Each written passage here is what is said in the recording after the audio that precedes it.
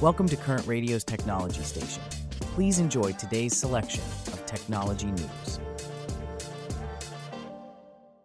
Celeste, have you heard the latest about OpenAI's GPT store? It seems like the launch has been delayed until early 2024. Really? I thought it was supposed to launch this year. Do we know what's causing the delay?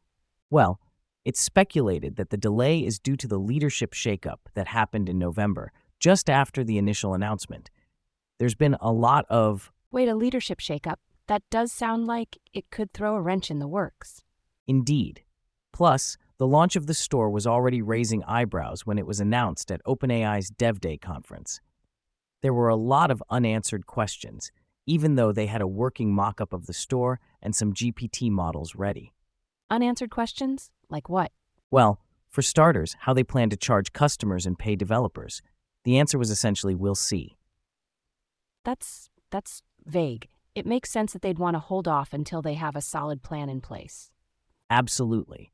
And with the winter holidays approaching, launching a major product under duress while navigating a new board and other priorities probably seemed like a no-go.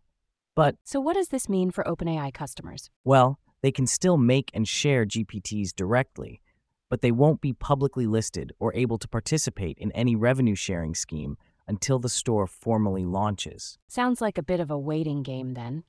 Well, here's hoping for a smooth launch in 2024. Speaking of major tech developments, let's shift from AI to outer space.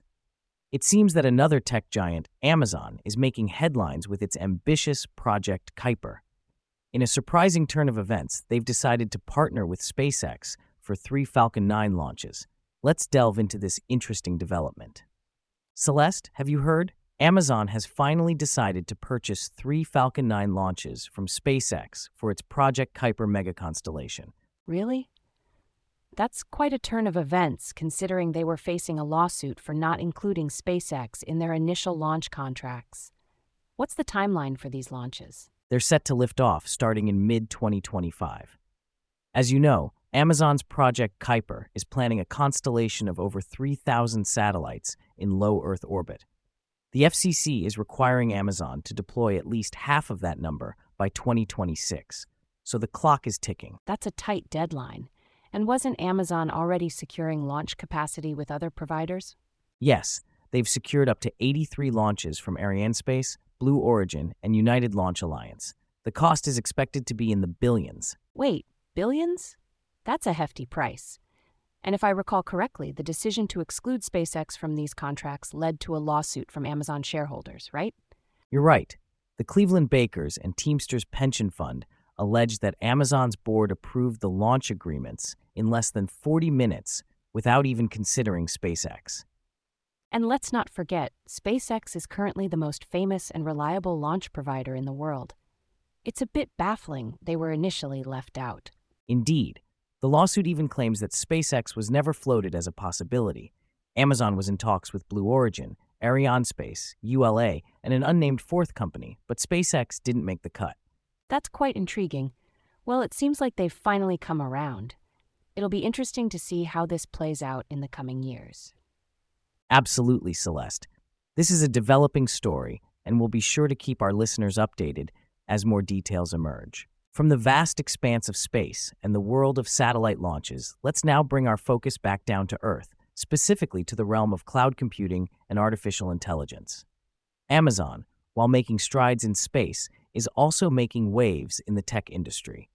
Let's dive into the recent happenings at AWS reInvent, Amazon's annual cloud computing conference. So Celeste, AWS reInvent has been the talk of the town, a flurry of announcements from Amazon, all aimed at solidifying its position in the cloud market. It's clear that... Hold on, James. Let's break this down for our listeners. You're right, Amazon is making big moves, but what are some of the key takeaways from this event? Well, a major highlight was Amazon's focus on AI. They've unveiled several new tools and services, like the Amazon Neptune Analytics, Cleanrooms ML, SageMaker Hyperpod, and even their own image generator, Titan. Wait, an image generator? Like, it creates images based on a text description? That's pretty cool. Exactly. And then there's Amazon Q, an AI-powered chatbot trained on 17 years of AWS knowledge.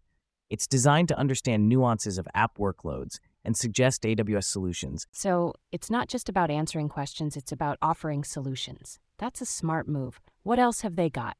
They've also launched guardrails for Amazon Bedrock, a tool to define and limit the language a model can use. Plus, they've unveiled new AWS Trainium chips for AI models, which offer better performance and energy efficiency. Hold on, James. I think we need to talk more about this guardrails tool. It's not just about limiting language, it's about setting boundaries for AI. That's a big deal in terms of ethical AI deployment, don't you think? Absolutely, Celeste. It's about ensuring that AI doesn't overstep its bounds.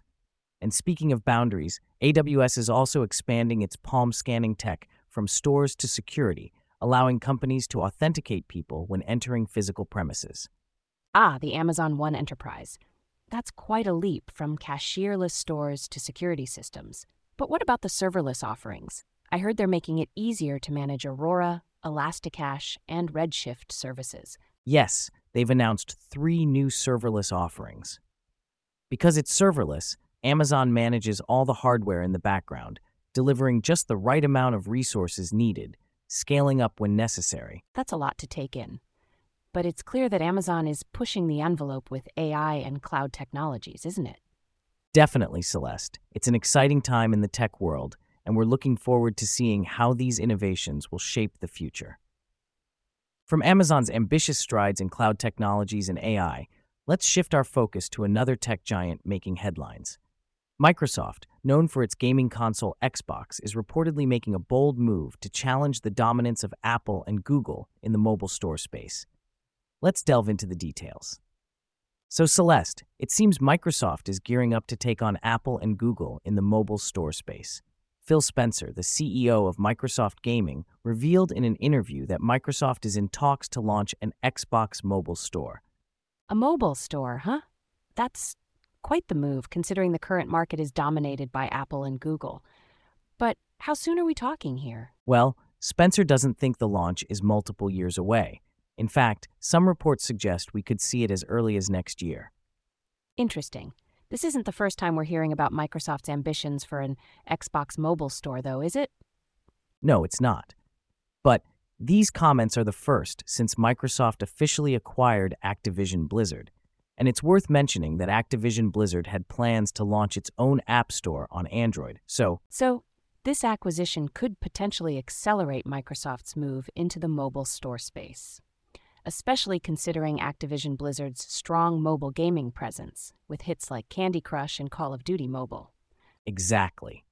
Microsoft has been clear about its intentions to bolster its mobile gaming presence. In fact, they revealed plans for an Xbox mobile platform that includes Activision and King games. But this acquisition took almost 2 years to close, which may have delayed their mobile store launch.